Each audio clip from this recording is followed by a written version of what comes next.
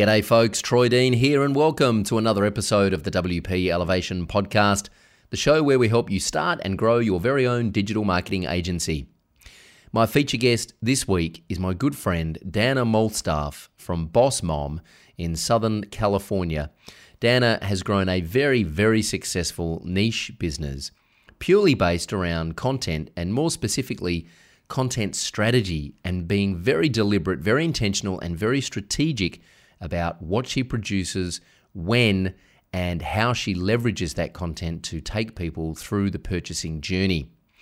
Dana is a major in journalism and has an amazing ability to communicate the right thing to the right people at the right time.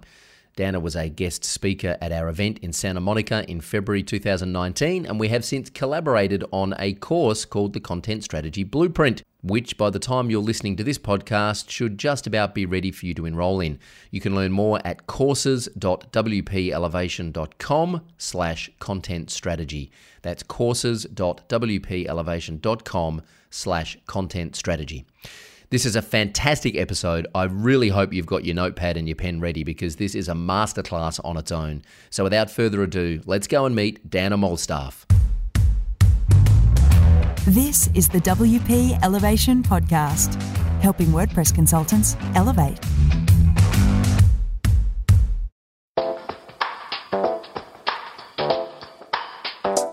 Just before we get into this episode of the podcast, I have a quick favour to ask. If you're enjoying the show, please subscribe on iTunes at wpelevation.com/iTunes. Or if you're not an Apple user, you can get us on Stitcher Radio at wpelevation.com/Stitcher. And please, if you are on iTunes, leave us a rating and a review. It really does help us come up in the search results and get the show in front of a wider audience. And we love your feedback and we read all of the reviews. Thanks in advance. Now let's get back to the show. G'day folks, Troy Dean here and welcome to another episode of the WP Elevation Podcast, the show where we help you start and grow your very own digital marketing agency. My feature guest this week is my good friend from sunny Southern California, Dana Malstaff from Boss Mom. Hey Dana, how you doing? I am doing great. Thanks for having me on the show. Thank you for joining us on the show. This has been a long time coming. For those that have been living under a rock for the last 3.5 years, who is Dana Malstaff and what do you do and why are you here? Oh, such a good question. Well, for those of you that don't know me, I am the CEO and founder of Boss Mom. Started Boss Mom because I basically quit my job and got pregnant on the same night. Oodles of fun. One of those celebratory things that turns into motherhood. Best thing that ever happened, though, because it was two things I wanted to be amazing at that I had no idea how to do, threw me in the deep end, and I found myself feeling very alone, very isolated. So I ended up writing a book called Boss Mom, The Ultimate Guide to Raising a Business and Nurturing a Family Like a Pro, because I needed a community. I needed a space. I knew I was a smart, capable human being and yet felt completely unable to make educated decisions about what I was supposed to be doing. Boss Mom just did so well that we translated it into a podcast. We now have 3 books. We have a Facebook group that just organically hit 40,000. We have over 100 cities that have local meetups internationally. And just so much amazing community there. And as a content strategist, which is my area of expertise from a business perspective, I'm able to then help these women grow their businesses. And there's a lot of experience just from being in startups for the 8 years that I was in a more corporate space has allowed me to grow communities, cultivate culture, all of those things. So it's one of those situations where I got a degree I never realized I would use. I got this corporate experience I didn't realize would become so vital. And I'm one of those lucky people where everything that's happened has really come to this space, to this brand where I've been able to leverage a lot of my skills to grow an amazing community. And now it's full of so many amazing women that are leveraging their skills that we hope it's a just perpetual engine that keeps on going. And what did you study for the benefit of those listening? Yeah, I was a broadcast journalism major. So I originally wanted to be a news anchor.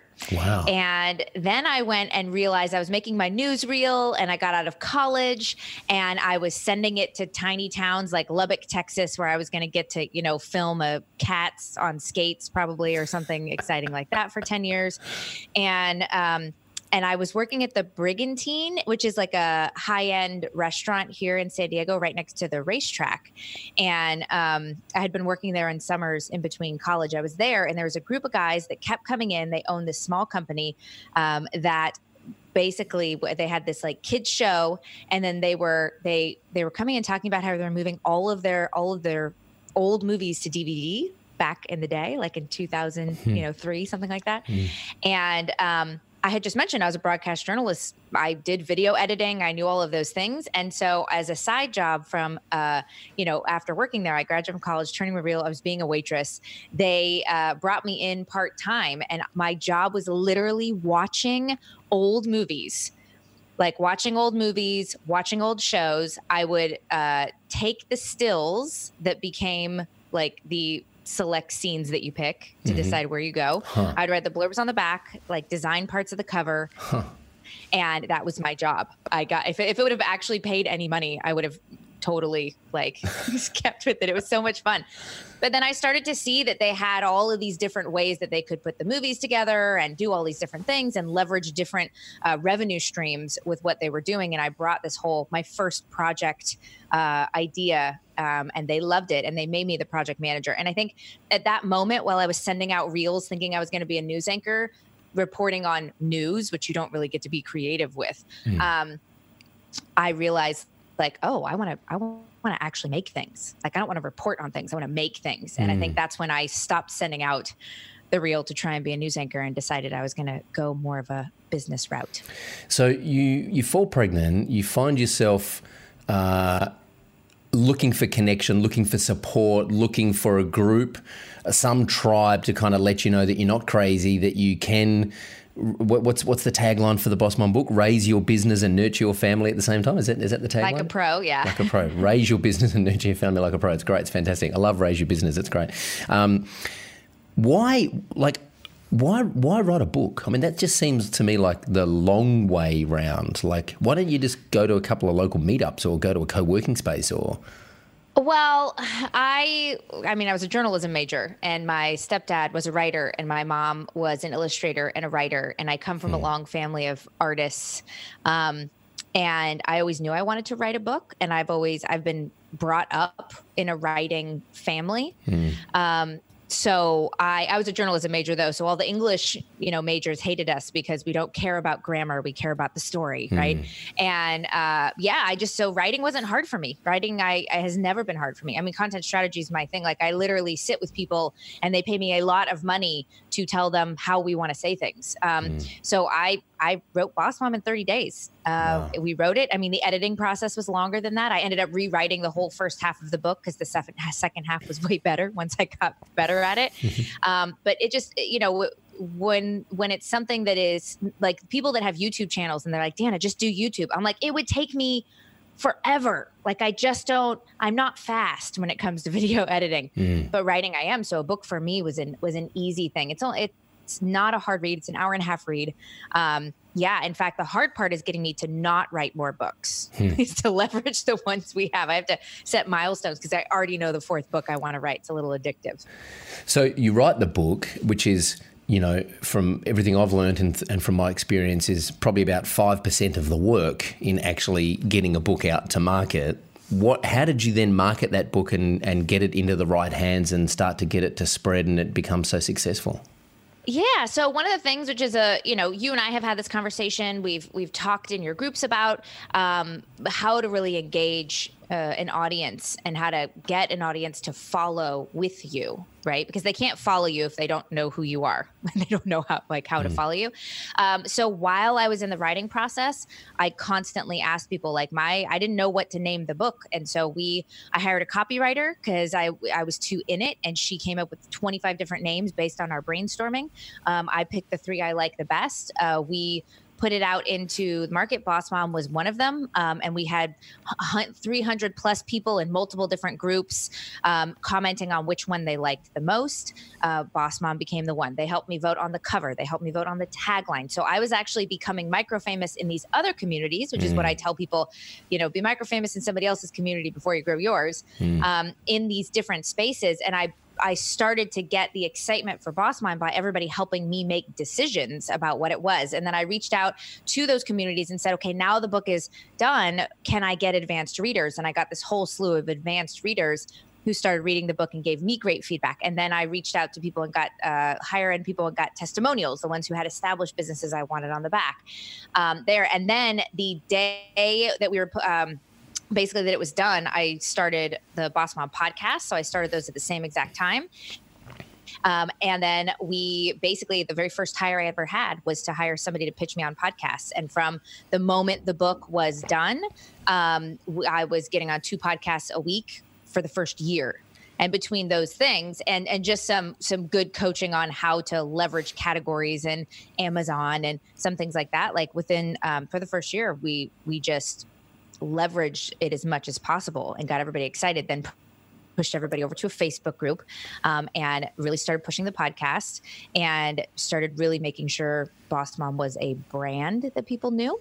And we just haven't stopped. Now, we've been spending a bit of time together over the last few months. You spoke at our event in February in Santa Monica. And since then, we've collaborated on a course that's coming out around content strategy. And the one thing I've learnt from you is you leverage the heck out of the content that you create, which is something that we're really bad at. We're great at producing lots of content and terrible at leveraging it. So what I'm curious about is how did I think the reason that I've gone down the content strategy rabbit hole is because I'm frustrated with producing so much content and then just not seeing the results that I think we should be getting from the sheer volume of content that we're producing. What got you to a point where you were like, okay, I need to take some time to figure out this content strategy thing and I need to come up with a framework that's going to allow me to leverage the content that I'm creating? What was the inciting incident that got you to that point to take the time to figure this out? Because you've done a lot of work figuring this stuff out. It's not something that you spent 5 minutes writing down a game plan. You've done a lot of thinking around this and you've produced a lot of stuff around this. So how did you get to that stage? Yeah, well, one thing is when we talk about leveraging content, I want to be clear for everybody listening that I'm not talking about spreading content around, right? So like a Gary Vee approach would be, I take one thing and then I replicate it everywhere and I share it everywhere, right? To me, that's not content strategy. Now that is, that's leveraging, in some ways, but to me, unless you have a massive audience, just putting it everywhere actually dilutes your ability to grow one thing because you don't know where to send people, right? So, strategy for me and really leveraging isn't about more content in more places. And part of what got me there is one, I'm innately lazy, which everybody laughs when I say that, but I don't say it in a way that's negative. I love working. I love doing things, but I also I don't like feeling like what I'm doing isn't actually useful. Right? Everything in my life is it useful? If it's not useful, I don't do it, including arguing and being angry at things and being mad at the world. Like I'm a relatively positive person because being negative just isn't useful to me. Right? So from a content perspective, I really want to sit down and say, is it useful and how is it helping me? And which forces us to go down the rabbit hole, as you said, of, okay, well, how do I know if it's useful?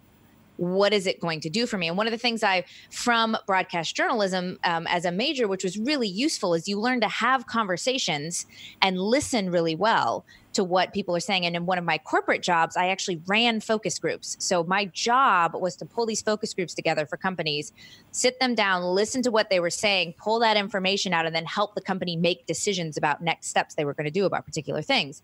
And so I started to listen to an audience. And when it comes to a leveraging content, only making the right kind of content or learning from your mistakes quick, and then really leveraging that content in a good content strategy way to grow your business and your brand, I was able to go into my audience and other people's audiences and really quickly understand and listen what they're asking for, what the need is, what my competitors are doing, where I stand in the market. Because one of the biggest mistakes I think people make is they try to be the number one when they can't outspend the number one.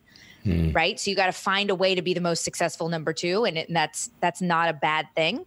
Like until you have the ad spend where maybe you can compete in this space. So understanding where you are and all of those things that I just started to observe helped me come up with the way that I would have a content strategy. Then I started to coach people on that content strategy and then said, okay, well, how can I translate this into something easy that somebody who doesn't think like I do, because I've been doing this for a long time, you know, that they could actually use some of these tactics to really help. I mean, what we're trying to do is what you're doing here, which is you have me on the show. I'm building authority. People are going, wow, things that are coming out of her mouth sound intelligent.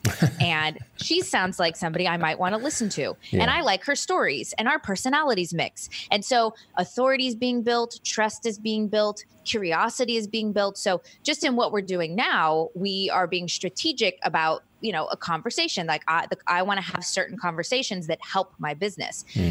The more I understand what conversations I want to have in any area of my life, even from dating and parenting and all those things, you start to realize I have control over the conversations I have. And as a lazy person, the more control I have over the conversations and I can sway, then the less stuff I don't want to do happens. Yeah. And now all of a sudden, the living a life of success to me isn't that I'm a billionaire or isn't that, you know, I get to do whatever I want.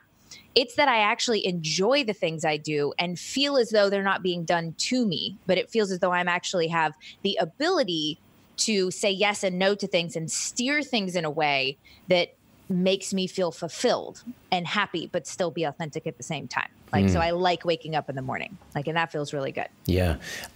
You're very intentional with what you do with your content, which I feel like you're like that in most aspects of your life. And that's something that we haven't, as I said, it's something that we've learned a lot from you is how to be much more intentional and strategic with content.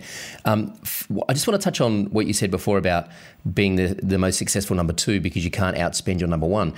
The value proposition for me for content, and we've grown quite a successful business here based on content, and yes, we do spend money on ads, but nowhere near as much as some businesses our size spend because we just don't want to spend that much on ads because we like making profit. We don't want to spend all of our revenue on ads.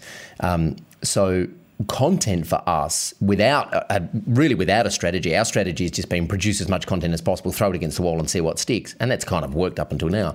But really the value proposition for me is that if you have a great content strategy and you produce engaging content, you can build an audience without spending a lot of money on paid traffic, right? Mm-hmm. And you get real loyalty. Like the big brands these days are actually scared of the power of grassroots marketing. They're scared of the power of the smaller companies getting massive, intense loyalty. Because then if you get enough small communities loyal to one brand, we're collectively taking a chunk out of the big brand, right? So that's something to think about, is that the way that we become number one in our space is to niche into a certain space and to recognize that we are number one to our specific cult audience. And that's what we should yearn to be getting, is that cult audience, that fiercely loyal audience. You know, Pat Flynn talks about how to have raving fans, you know, and that's absolutely true. Like Mark Schaefer, I'm doing a collaboration with him. And these are people I partner with, by the way, because we share the same viewpoints. I was just on Pat Flynn's stage a couple weeks ago. Mark Schaefer and I are doing an event together, and he just wrote the, Marketing Rebellion. Oh, yeah. Is his latest book. Same thing, how being a human actually outbeats everybody else. And so I think that as business owners, we want to start thinking about what conversations we want to be having. And really, it's just like you and I you say you throw a lot of content against the wall. But I also think that you're probably way more strategic than you think. You have a good team, you have, a lot of manpower. And so that you can do more. Just like I tell people, like I do a fraction of what you do, because I produce a lot less. I have a smaller team.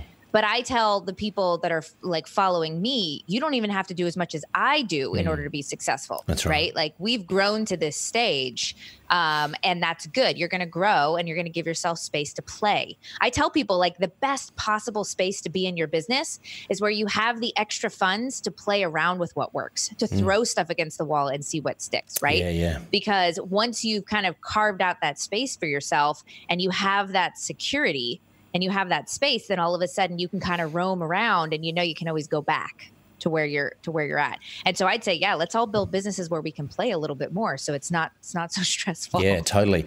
And let's be clear here. Content strategy is, for those people that don't understand the word strategy, because it's kind of like a buzzword. It gets thrown around a lot and there's a lot of kind of, misunderstanding around it. We're not talking about copywriting frameworks here, are we?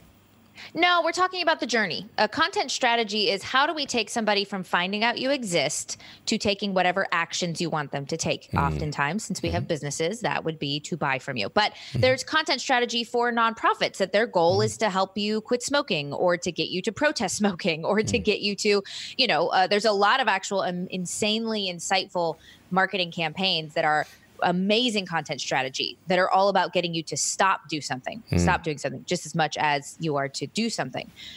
And so, content strategy is just about helping move somebody through a journey, right? And I think that's that when you say you throw a lot of stuff to see what sticks and then some things stick, and that you're kind of moving towards a more conscious content strategy. The conscious content strategy is this, that why you're throwing things out there and which part of the journey it's in, right? Which is why I think people are constantly doing stuff, but it's very hard to understand what worked because they weren't sure why they did it, right? Yeah. I made this thing, I recorded this podcast, I talked to this person, I was on this summit, I collaborated with this person, I did this live series, and you're like, okay, well, where did it play into the journey of what you want people to do or what you want their belief system to be or what objections you were handling or where you want them to go? And a lot of times they'll be like, I don't know. I want them to buy my stuff. And you're like, well, we all want them to buy our stuff, but you don't want them to get to your sales page and then find out that you exist on your sales page. No, that's right. You want them to get to your sales page because they're about to click the buy button, and they just needed your page, so they had the button. That's what you want. Yeah. So what is if you could break down that journey in like the too long didn't read version, what is that journey to take someone and say, hey, you're a complete stranger, you don't know me, but here I am, this is what I do, and by the way, I've got this thing you should buy. What's that journey that someone needs to go through to feel comfortable enough to know, like, and trust you, as they say in marketing circles, to actually give you their money and buy your product or service or program? Yeah. Okay. So from a content strategy marketing standpoint, there's four main kind of campaigns or things we have to do. So one is we have to build awareness of trends or things that we want them to understand or to change the way they mindset things, those kinds of stuff, like in new industries, dying industries, that kind of thing. So what do we need to be aware of is the first part. So there's awareness. The next part is authority. So that we know that you are the person that is known in this space. So there's some trust that starts to happen there. And then the next one is to get them to actually engage with you and what you're doing in your brand. And then the fourth campaign is a conversion campaign where we actually handle objections and get them to make decisions. So those are the four main kinds of campaigns. And what they do is they move people through a four-step process, which is one, you guys have to agree that they have what problem they have. So an awareness campaign helps them go, I agree with you. This is a problem and I have this problem. Then the second one is, okay, this problem is a priority. Like, this isn't just a problem. Like, this problem needs to be solved now, right? Then we need to say, you're the person who is going to actually solve this problem, which is where the authority comes in. And then we're going to say, okay, now you can actually get me those results. And a conversion campaign includes all the social proof and that telling them what the result is going to be and making sure they understand that the result they want for the problem you both agreed was happening is going to be happening in this conversion campaign. So those four campaigns are the way that we help somebody through the buying decision so that when and this can happen over months, right? If you really look at the 7-figure business owners, they start seeding the topic 6 months before. And, and B School for Marie Forleo, it's 6 months before it ever happens when the little trickles of it start coming up and start coming up. And then all of a sudden in December, nobody can talk about anything else until it's like a huge storm and everybody's hoping it's over soon because the only thing anybody ever talks about is B School, right? Yeah. During a particular time. And that's a very intentional flow. But you can also just do that in your day to day. You can do it that leads up to a launch, or you can do it from your day to day. And for all of my boss moms, for the most part, they're small solopreneurs. Some of them, it's not even a full-time job. It's 20 hours a week. It's trying to be a virtual assistant. It's trying to be a project manager. It's being a website designer. And they don't have massive, huge companies. So the cool part is that if you follow this process, you don't have to spin your wheels throwing stuff out or trying to do all this cold calling, which they hate to do, to try and get clients, because nobody's got time for that.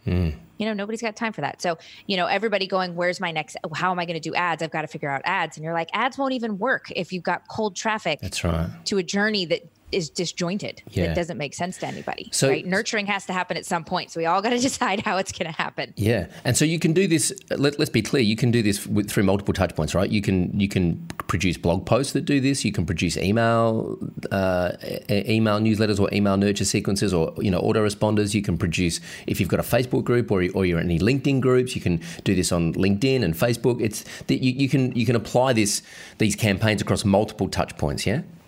Oh, absolutely. Yeah. And what we're doing right now is what we consider an authority platform. So a podcast, YouTube, a blog, a book, but a book's a little more of a stagnant authority platform. Yeah.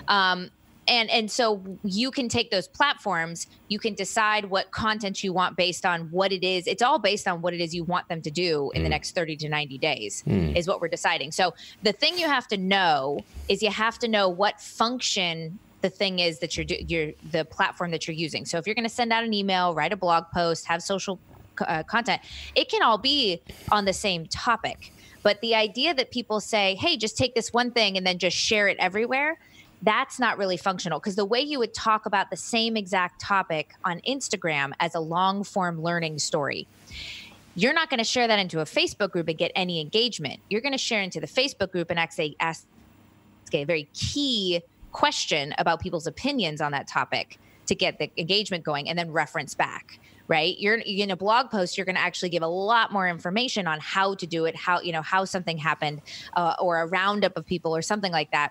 And then you're going to disseminate that into an email, right? By actually giving additional information that's a little secretive so that your email group or your email list feels like they're the inside circle, because we need to get them to that website, because if we're really smart, then we're targeting the audience who visited that page and then redirecting them to something, potentially an ad or another way that we're, tracking where they're going. Yeah. So it's not about, the strategy is about understanding the journey, understanding how the platforms, how they function best and what their use is, and then leveraging those things very specifically. I'd rather people produce less content and produce it and move it around in the right way.